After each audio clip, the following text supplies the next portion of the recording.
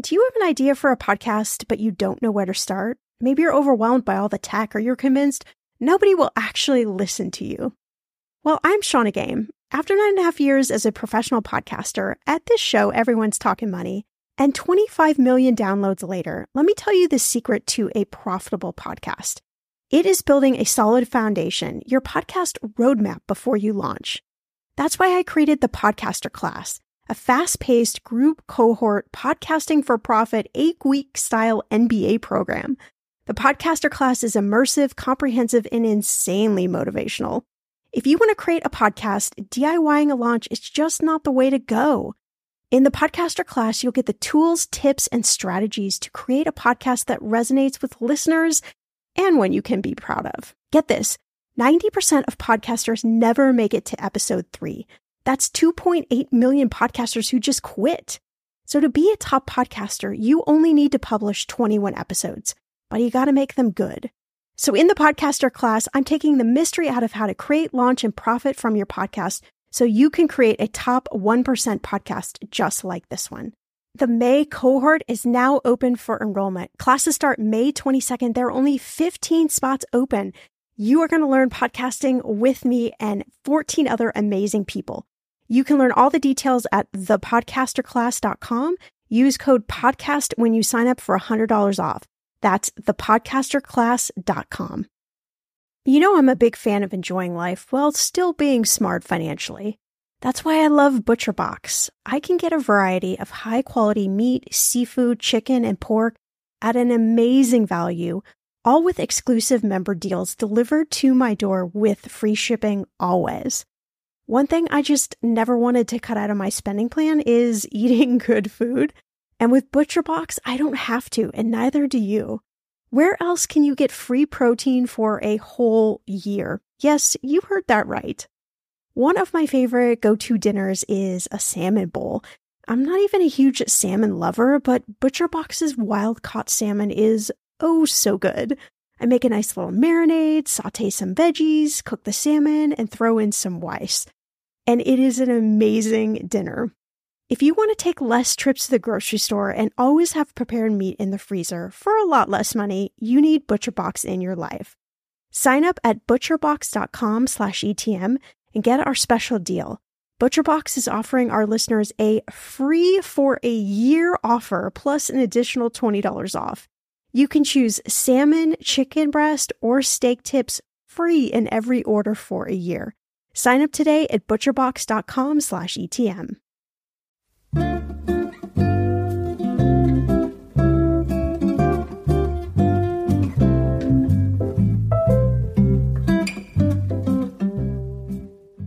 Happy holidays. This is Everyone's Talking Money. I am Shawna Game, and welcome to day 4 of 12 days of holiday episodes.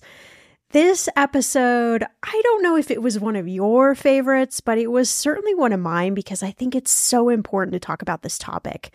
I don't know if you know, but there is around $195 billion of medical debt outstanding, and it is one of the leading causes of bankruptcy.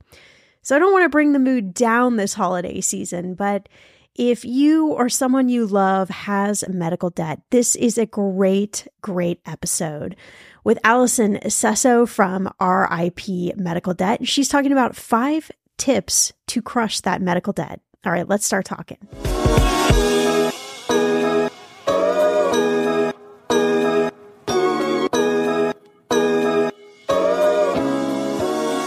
The mental health anguish is really significant for individuals. I just want everyone to know that it is not your fault. The system is designed to actually create medical debt, unfortunately. I don't know if that was it's not like an intentional thing that it's well, let's create a system that creates medical debt, but it is a feature. I mean, it really is a feature today of our system. Welcome to Everyone's Talking Money podcast. I'm your host, Shawna Game. There's no judgment, no dumb questions, just smart conversations about you and your money. So come on in and grab a seat. Everyone is welcome here.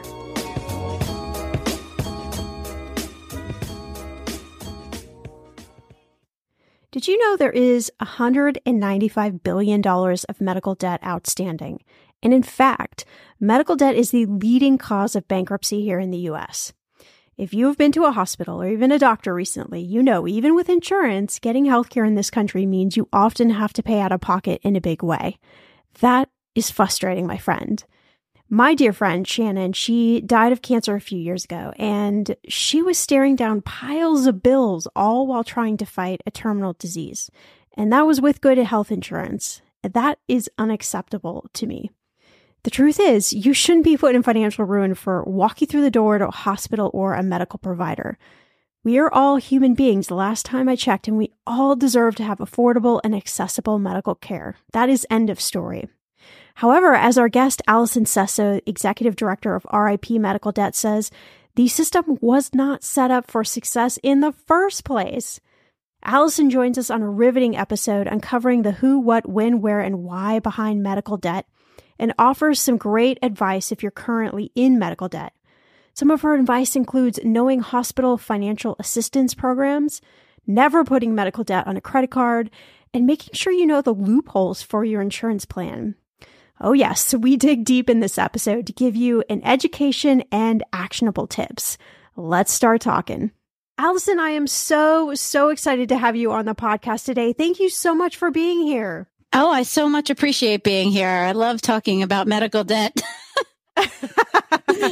Well, that's great, because that is what this episode is all about. And I was doing a lot of research before our conversation, and one really scary stat that stood out to me was that medical debt is the leading cause of bankruptcy in the US. I mean, I know that, but still every time I read that, it's really shocking to me. So I've been looking forward to this conversation for quite some time. And I know this is a big old can of worms that we're about to open up here in so many different areas. But, you know, why do we have so much medical debt in this country? Why is this happening? Well, I mean, the bottom line is that we have a for-profit healthcare financing system that incentivizes profit making. And because of that, I think at the end of the day, we end up with more and more costs being pushed down to the consumer. And we need to fix that. I mean, what I really like to focus on is what happens at the end of the day, which is that the expectation that the individual pay a lot of money out of pocket really needs to be fixed. But when we're thinking about our system of healthcare, that we need to be really revisiting how much we expect people to pay out of their own pocket. Yeah, absolutely. I mean, we're going to hopefully dive deep into that. Before we do, though, I'm a big fan of talking about like the mental health repercussions that debt really has on us when we're in debt. I know that because money is the number one cause of stress, and debt usually is somewhere in that equation. So, you know, I would imagine that with medical debt, there's a lot of fear, there's a lot of anxiety, there's a lot of shame that comes along with that. So anyone listening right now where that's really resonating with them, do you have any maybe like a calming words of wisdom of those listening right now that are in medical debt? Like, how can they maybe reframe their mindset around, you know, being in this place? Yeah, I am so glad that you brought that up, because I think it's one of the elements that is often underappreciated about the impact of medical debt. And it's like the number one thing that we hear from people who we've assisted and abolished their debt for. The mental health anguish is really significant for individuals. I just want everyone to know that it is not your fault. The system is designed to actually create medical debt, unfortunately. I don't know if that was like, it's not like an intentional thing that like, it's like, let's create a system that creates medical debt, but it is a feature. I mean, it really is a feature today of our system.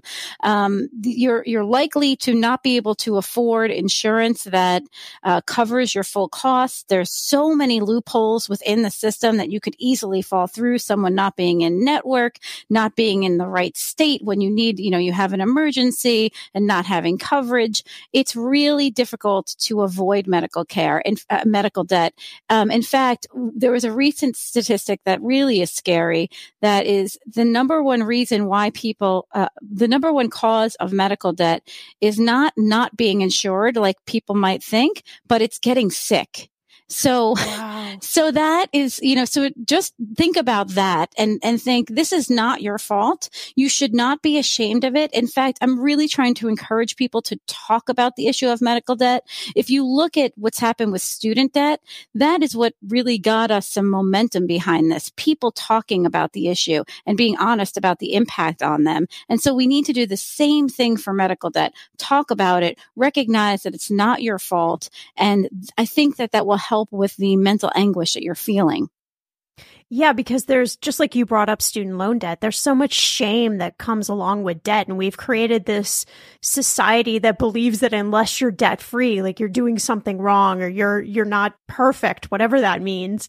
And so that's one of the things that I love to do with this show is have these conversations about these topics that maybe we might feel really scared to talk about because we feel like we might be judged or ridiculed for being in debt, especially medical debt. But when you're talking about, that the system is kind of set up against you, I mean, hopefully that's really bringing some relief to somebody listening. And it prompts my next question, why are the costs of these medical procedures, why are they rising so rapidly? Is there anything that can be done about this? I mean, I think that there's a lot of things that could be done. So yes, absolutely. The costs are rising on procedures, but it's not just that the costs are rising. It's that the expectation of how much the individual pays for that cost and contributes to the overall cost is shifting. So it's not, I think it's a misunderstanding that it's just the cost of the procedures are rising. It's also that the expectation that the individual pays more out of pocket and pays more themselves is rising. And so that is really shifting. What's happening is that insurance is covering less and less of the costs, and those costs are being shifted to the individual. So number one, premiums are rising. So it's hard to get good insurance, right? So because you have to pay a high premium. And then you've got very high deductibles that don't align with people's means. So you might have a high deductible plan that's, expects $3,000 out of pocket, but you don't have $3,000. I mean, we know that a huge percentage of Americans don't even have $400 in savings, right? So, I mean, if you add those things together, you're going to end up with a lot of people with medical debt that is simply based out of the deductible problem or and being able to get a plan that doesn't have a high deductible is unaffordable to begin with.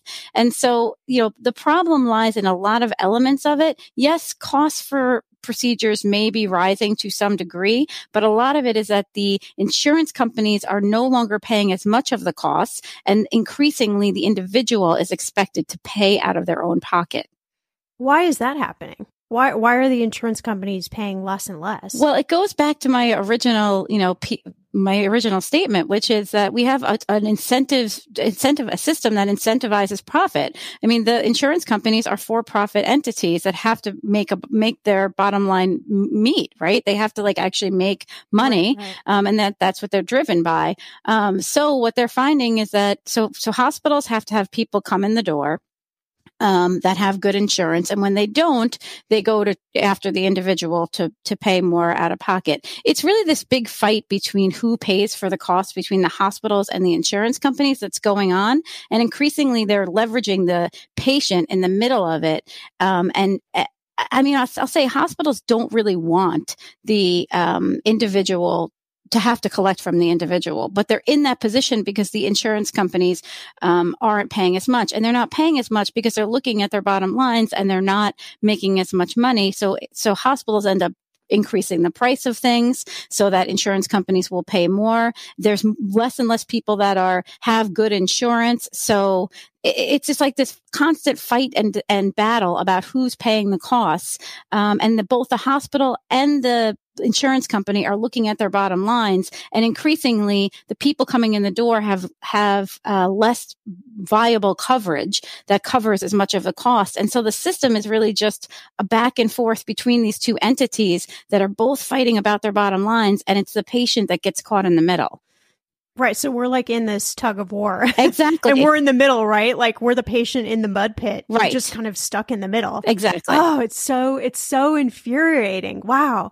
Well, I want to talk about the possibility of paying out of pocket versus going through insurance. So there was an article I read in NPR. It talked about this woman who was charged somewhere around like $18,000 for a biopsy. That was before insurance. And then she ended up paying about $5,000 once everything had been processed through her insurance. But she then learned that she could actually negotiate a cash price and it would be less than if she actually used her insurance. So you're the expert. Like, what are the secrets we need to know about negotiating medical debt, either before or after the procedure?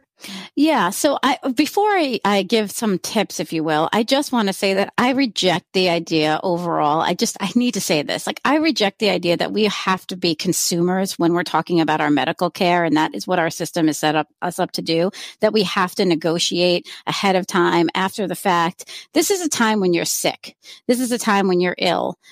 You are down and out, and you've got to pick up the phone and navigate this complex system that you're trying to fight your way through the insurance company, what the hospital is saying. It's really a unfair position to put people in. So I'll say that first and foremost. However, that is unfortunately the reality that we are in.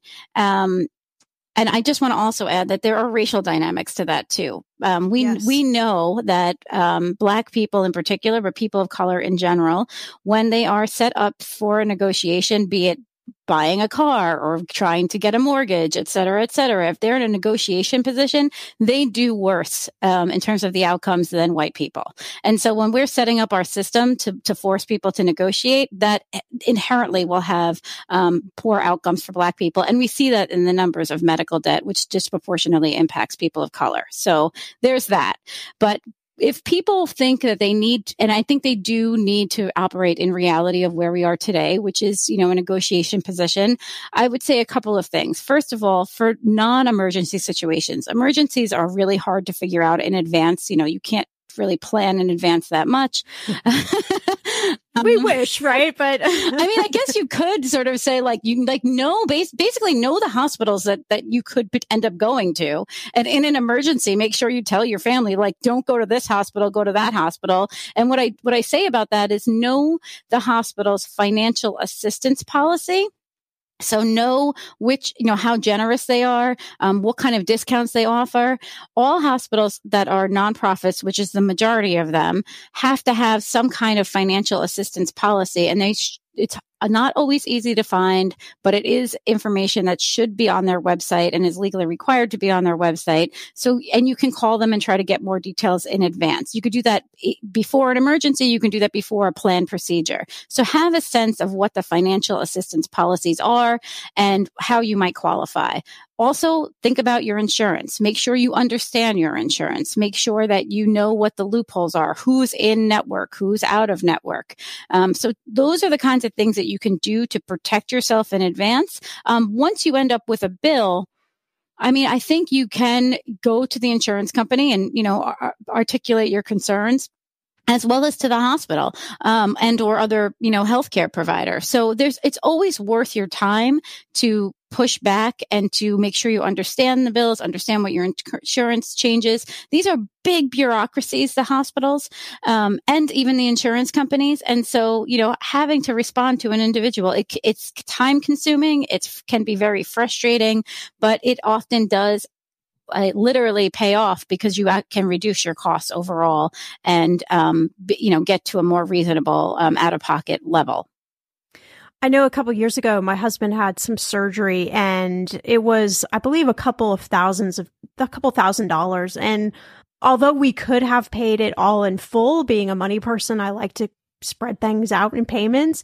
And so, I called the hospital and they said, oh yeah, we have these various payment methods. We could spread over 12 months or 24 months. I don't remember all of the options, but it makes me wonder, what percentage of people, when they get those big medical bills, are just kind of stuck in that place of fear and don't even know that there are some options. They just see that amount of money and either they think, oh, I've got to put that on my credit card, or, I have to use all of my savings. I would imagine that there's a large population of people that just don't even know that there are actually options. I agree with that because it's overwhelming, right? And probably this is in the face of other debts that you have, on top of this. I would say, first of all, never, ever, ever, ever, ever put it on a credit card. Do not do that. That is a very bad, poor financial decision because it will only increase the cost and it's not a good option. Most hospitals do offer either low or no interest rate loans, right, at some rate. So what you did, I think, makes sense. But you also have to make sure you're careful you're not signing yourself up for like a lifetime of some additional monthly payment that's going to saddle you in what you can do economically going forward. Because I see that often happens. There's a lot of pressure put on by collection agencies to individuals to just sign up and pay something month after month after month. And what we're finding is some people pay a lot and they're at great sacrifice. I mean, some people argue, okay, people aren't able to pay for food because they're paying for medical debt.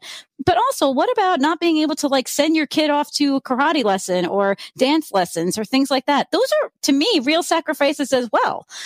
So be careful about what you're sort of signing up for. Always try to lower the amount before you even sign up for a plan.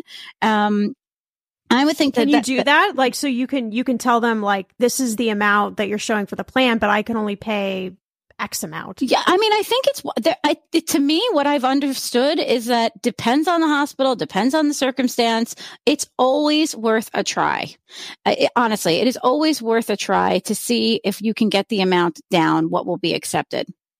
And what about once it has gone to collections, like we haven't been able to pay this debt?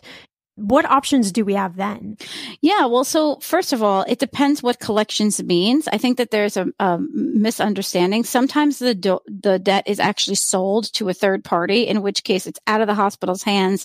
They don't own it anymore. It's important to know and to ask whoever's calling you, who owns the debt? Like, where is it actually? Is it still belong to the hospital? Are you a third party? Et cetera, et cetera. Also, you should know the rules and regulations for where you live. Depending on where you live, what can be done and what a collections agency is allowed to do differs. So you should be sort of cognizant of that. There have been some changes recently that were made by the three major credit agencies that you should make sure that you're aware of. Number one, yes. Starting July 1st, paid medical collections will no longer be on consumer reports. So if you paid off your medical debt, it shouldn't show up on your report. You also have a year to settle any medical bills before they can go on your credit report. And this is a change from previously it was 6 months. And then beginning sometime next year in 2023, medical debt that's less than $500 will not be included on your credit report. Now, I know most people are more concerned about bigger debts, but know that if it's under $400 or $500, honestly, I'm not even sure you really have to call the collection agency back in the same way. I'm going to be real with you.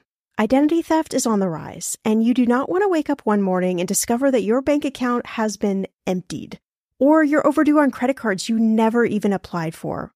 We talk about this often on the podcast, but you don't realize how much of your information is available to scammers on the internet and how susceptible you and your family are to identity theft and fraud. I know it's scary, but now you can get your data removed with Delete Me. That's why I personally choose Delete Me. Delete Me is a subscription service that removes your personal information from the largest people search databases on the web, and in the process helps prevent potential ID theft, doxing, and phishing scams. I just started using Delete Me and I got my regular personalized privacy report and I was shocked what they found and removed. It was pages of information about me that I did not want online. Here's how it works. You sign up and provide Delete Me with exactly what information you want deleted, and their experts take it from there. I cannot tell you how relieved I felt to have Delete Me. And it's also a great service for your parents or grandparents to help protect them from identity theft. Delete Me is not just a one-time service. Delete Me is always working for you, constantly monitoring and removing the personal information you do not want on the internet. Take control of your data and keep your private life private by signing up for Delete Me, now at a special price for my listeners. Today, get 20% off your Delete Me plan when you go to joindeleteme.com/ETM and use promo code ETM at checkout. The only way you get 20% off is to go to joindeleteme.com/ETM and enter code ETM at checkout. JOINDELETEME.com/ETM. Go to joindeleteme.com/ETM and use code ETM for 20% off.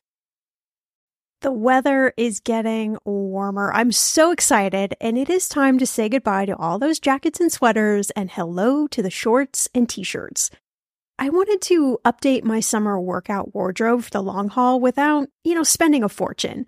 Luckily, I found Quince, and I am in love. Quince is your go-to place from everything from premium European linen dresses, blouses, and shorts from $30, washable silk tops, timeless 14-karat gold jewelry, and so much more. The best part of all Quince items are priced 50 to 80% less than similar brands. By partnering directly with top factories, Quince cuts out the cost of the middleman and passes those savings on to you. And Quince only works with factories that use safe, ethical, and responsible manufacturing practices and premium fabrics and finishes.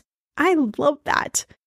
Okay, I bought the dreamiest pair of workout leggings and a bright pink workout top to match. Honestly, ladies, I gotta tell you, these leggings you need.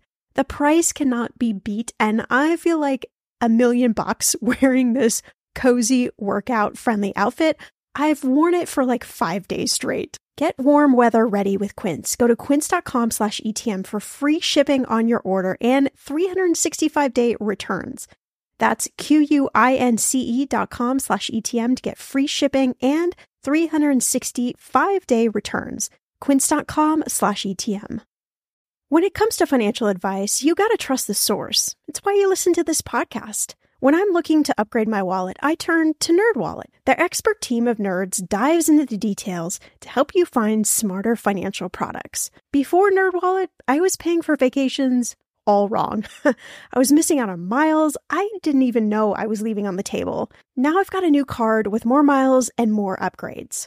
What could future you do with more travel rewards? I don't know, maybe that fancy hotel upgrade that you have always been dreaming about. Wherever you go next, make it happen with a smarter travel credit card. Don't wait to make smart financial decisions. Compare and find smarter credit cards, savings accounts, and more today at nerdwallet.com. NerdWallet.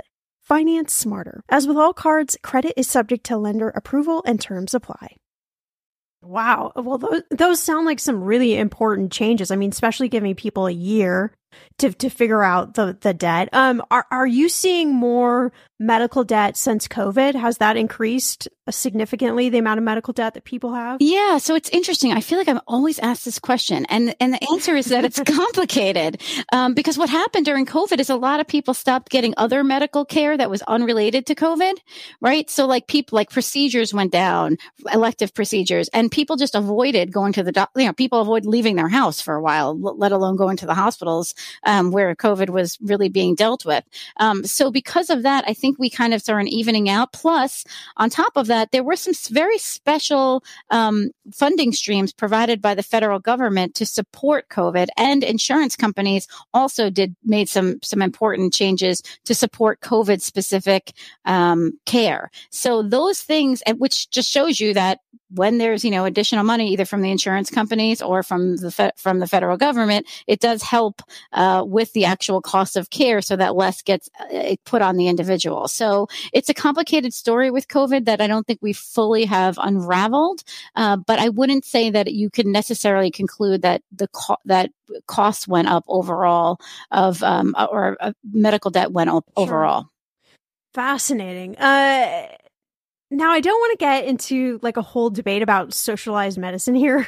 That's a whole other episode. But there are a lot of countries like Canada around the world that seem to be, at least from the outside, maybe taking better care of their citizens when it comes to healthcare. And the U.S., it's always been lacking in how, who actually pays. Like we just talked about this tug of war of who is actually paying for healthcare. So What about the government? Like, what responsibility do they have? Who is responsible for fixing this medical debt problem? Yeah, it's a great question. I mean, I have to say it's one a little bit above my pay grade. It's very and it's one, of course, I think about all the time, and I get asked all the time. And I think, this debate has been going on in the United States for a very long time.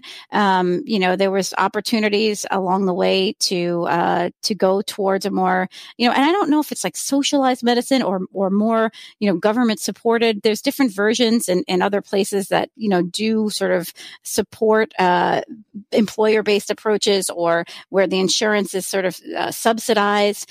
But we have decided in this country that we are, for now at least, that this is the system that we've got, that it's employer based mostly, that you get your insurance through.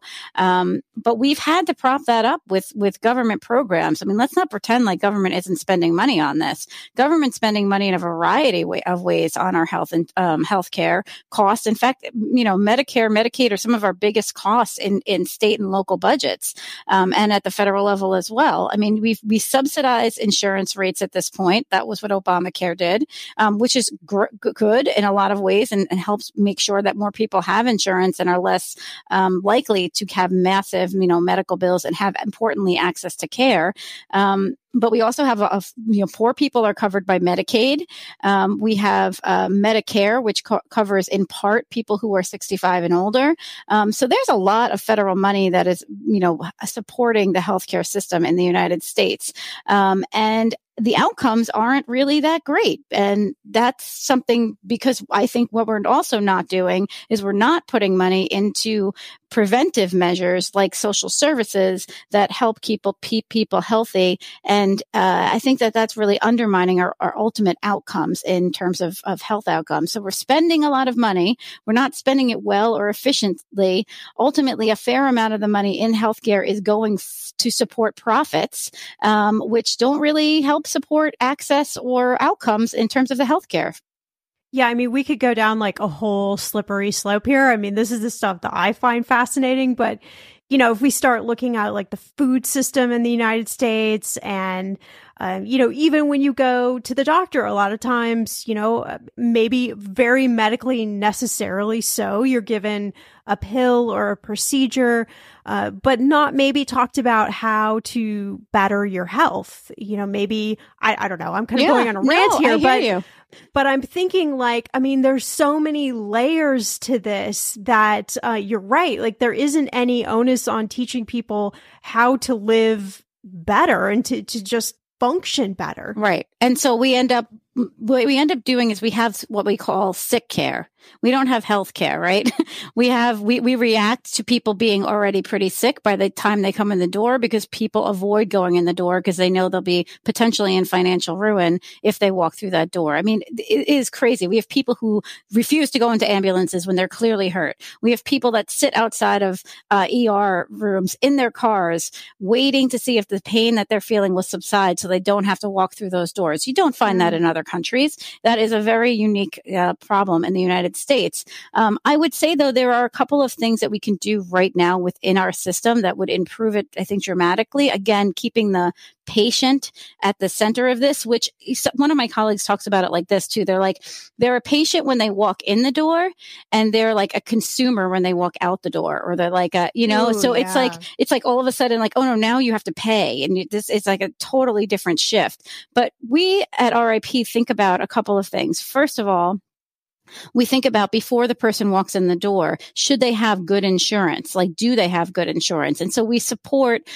ensuring people have good insurance. And that has to do with government subsidies, which we are, in support of, right? Making sure that people have good insurance. Then once they're in the door at the hospital, ensuring that the hospital has clear and robust financial assistance policies, which I mentioned earlier, that they are recognizing that low-income people that walk through their doors cannot pay the full expectation, even if they have insurance. So if they have a $2,000 deductible and they're at 200% of poverty, they're not going to be able to pay that $2,000, and the hospital needs to provide that charity care to that individual and not expect collect that $2,000. And then lastly, if you do end up with medical debt, ensuring that what we do to collect that debt is humane, that we're not garnishing people's wages, that we're not taking away their homes and putting liens on their homes and their cars and really putting them in an economic bind just because they ended up with medical debt, which is, again, pretty inevitable in this country. Well, I want to talk about RIP medical debt and what you're doing, but before we do that, I have to ask you, like, what you're obviously so enthusiastic about this and like so committed to helping people. Like, how did you get into this field of medical debt? Oh, I'm so glad you asked that. And thank you. I am passionate about this. I feel like I live and breathe this issue, and I'm just so frustrated because I think the United States could do so much better. It has so much potential, and I just feel like we've got this thing really, really wrong. We're not getting a passing grade. That is for sure. Yeah, right. So my background's actually in social services, and I represented about 200 nonprofits that are operating in New York City for a while. And I saw how they, struggle to pick up the pieces of a lot of different economically, broken systems. And when I saw RIP Medical Debt was looking for an executive leader about 2.5 years ago, actually just before the pandemic started, I jumped at the opportunity when I looked at the model because I understood that the issue of medical debt sits in this middle space between not just a broken healthcare financing system, but largely a broken economic system too. And the brilliance of their solution, working in social services, you see how much effort and work it is to help families and to provide meaningful outcomes and be innovative.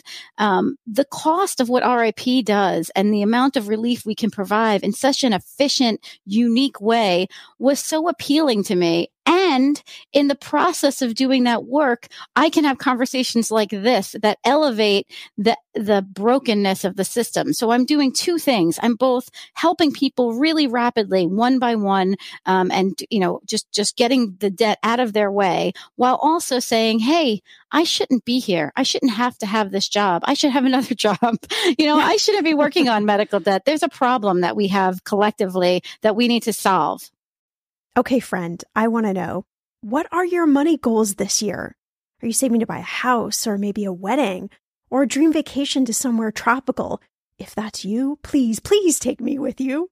Or maybe you want to just grow your emergency fund because, let's be real, life is expensive. I want to make sure you reach your goals, so you need Monarch. That's why the Wall Street Journal named it the best app for growing your savings. Monarch is the top-rated all-in-one personal finance app. It gives you a comprehensive view of all your accounts, investments, transactions, and more. You can create custom budgets, track progress towards your financial goals, and collaborate with your partner. And now, get an extended 30-day free trial when you go to monarchmoney.com/ETM. Here's what I love. Monarch is the most customizable budgeting app.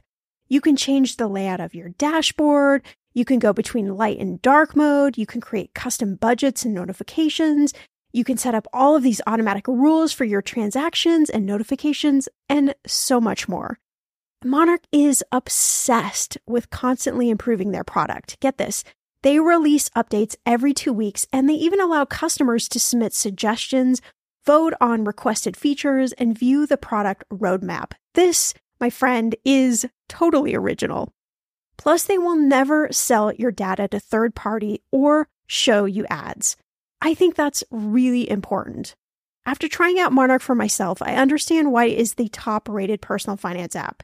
And now, listeners of this show get an extended 30-day free trial when you go to monarchmoney.com/ETM. That's monarchmoney.com/ETM for your extended 30-day free trial. At Evernorth Health Services, we believe costs shouldn't get in the way of life-changing care, and we're doing everything in our power to make it possible. Behavioral health solutions that also keep your projections at their best? It's possible. Pharmacy benefits that benefit your bottom line? It's possible. Complex specialty care that cares about your ROI? It's possible. Because we're already doing it. All while saving businesses billions. That's Wonder made possible. Learn more at evernorth.com/wonder. If you're struggling to lose weight, you've probably heard about weight loss medications like Wegovy or Zepbound, and you might be wondering if they're right for you. Meet PlushCare, a leading telehealth provider with doctors who are there for you day and night to partner with you in your weight loss journey. If you qualify, they can safely prescribe you medication from the comfort of your own home. To get started, visit plushcare.com/weightloss. That's plushcare.com/weightloss. plushcare.com/weightloss. I love that. Yeah. I mean, obviously, I love your passion. And I think it's so cool when you have kind of two worlds that come together and like your previous experience, really couples with this mission that you're really passionate about. And I know you're doing a lot of work at RIP Medical Debt. You've wiped out somewhere around $6.5 billion. We're actually at 7 now. $7 billion. Okay. I mean, that's a lot of money. And I know you're just getting started. So tell me more about, what you're doing there to really help people get out of medical debt. Yeah, sure. So it's really a beautiful and unique model. We're nationally focused, so we work across the country. What we do is we pair donor dollars, so people donate to RIP, and people love donating to us because we have such an incredible return on investment. In which, if you give us $1, it relieves $100 of medical debt. So if you give us $50, you can get $5,000 of debt relieved. If you give us $500, you can get rid of $50,000 of medical debt. So the numbers just really speak for themselves. And the way we do that is because we mimic a for-profit debt buyer. So, as I mentioned earlier, some hospitals do sell their debt to for-profit debt buyers. And there's a price that they pay, and that price is very low because likely the individuals who you're trying to get the money from that owe that debt don't have it.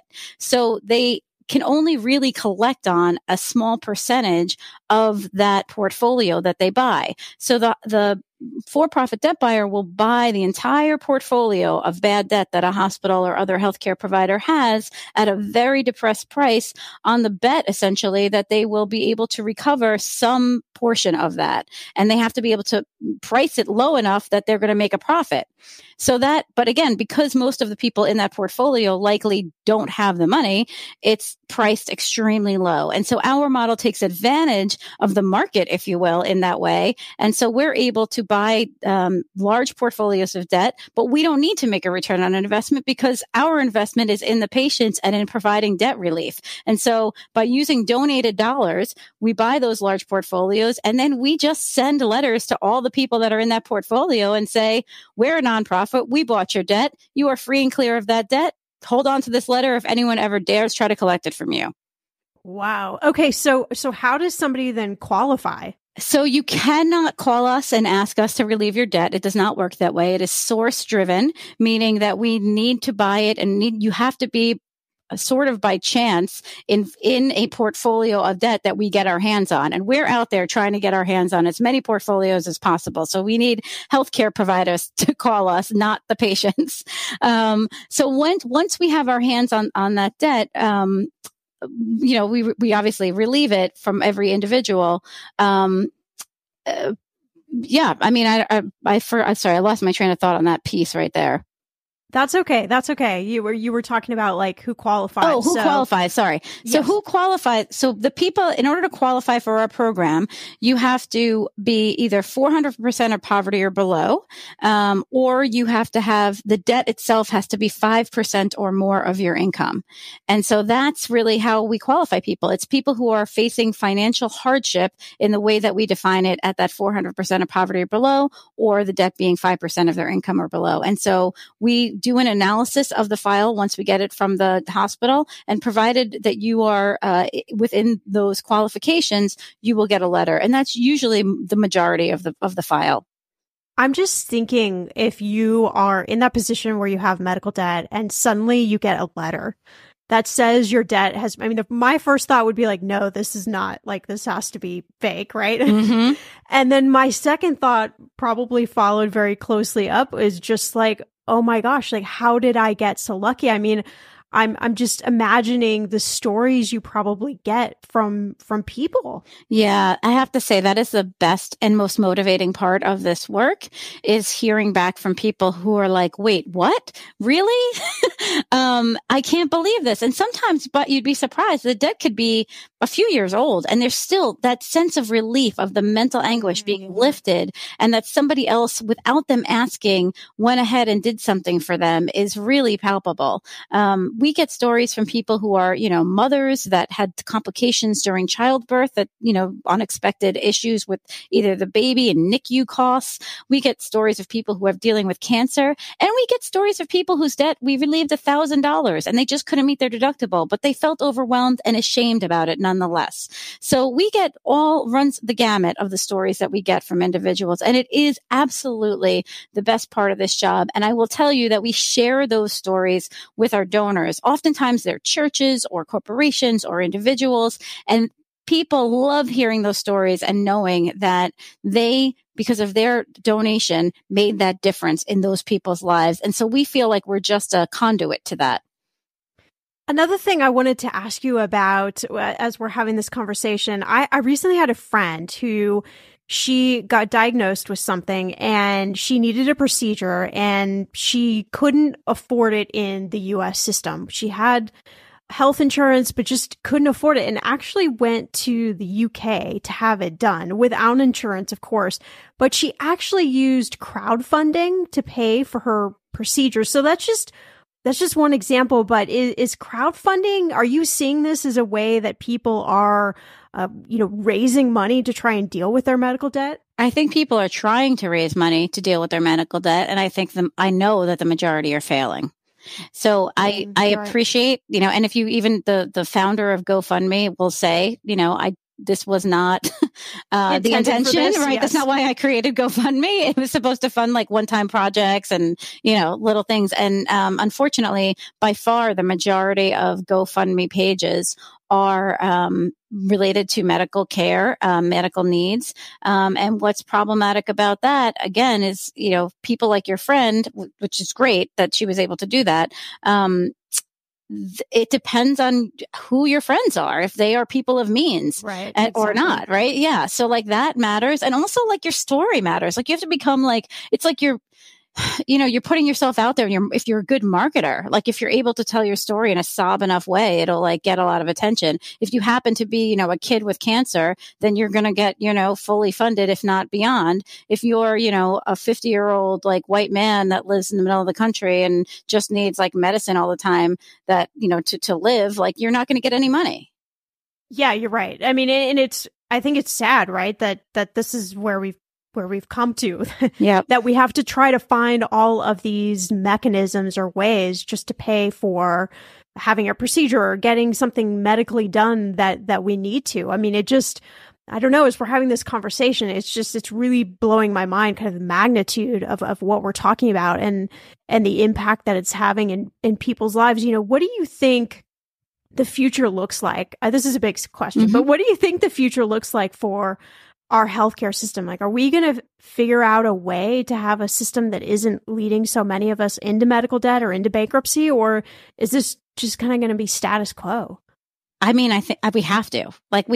There's I just don't see, I don't see how this is not sustainable. I mean, I'm living and breathing this work every day, and it's just absolutely not sustainable. We have to do something. I don't think we have any other option. This is, I mean, it's not even working for insurance companies or hospitals anymore. I don't think we have an option. Honestly, I don't think I could do this work if I thought any differently than that. I don't think I could, get up every day and fight this fight if I thought that we weren't going to somehow make moves. And I think we have seen some progress. I mean, do I think we're going to end up with the perfect answer anytime soon? No. But do I think that we will make medical debt is becoming enough of an issue and getting enough attention that it will rise to the level of things like climate change and, sort of things like that? I think so. I actually do believe that medical debt is becoming enough of a burden that our politicians are going to have to do something differently. And And I think that there will be change. And I don't know if that looks like additional subsidies. I don't know if it looks like taking Medicare and expanding it, lowering the age, proposals like that. I mean, honestly, there are things you could do. This issue of medical coverage has been discussed in the presidential, debates like last time around. And I think coming up, I believe that the issue of medical debt itself will rise to the sort of presidential debate stage. And that's how an issue is likely to have movement, at least in the next few years. Wow. I think we all need to just take like a collective deep breath.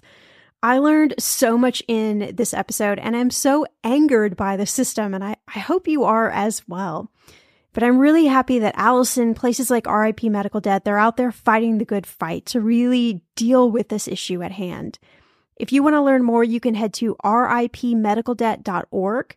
You can follow them on all the social channels at RIP Medical Debt. And I really encourage you to donate to help fight this cause. I know myself and my husband, we're going to be doing this. We're so impassioned after this episode.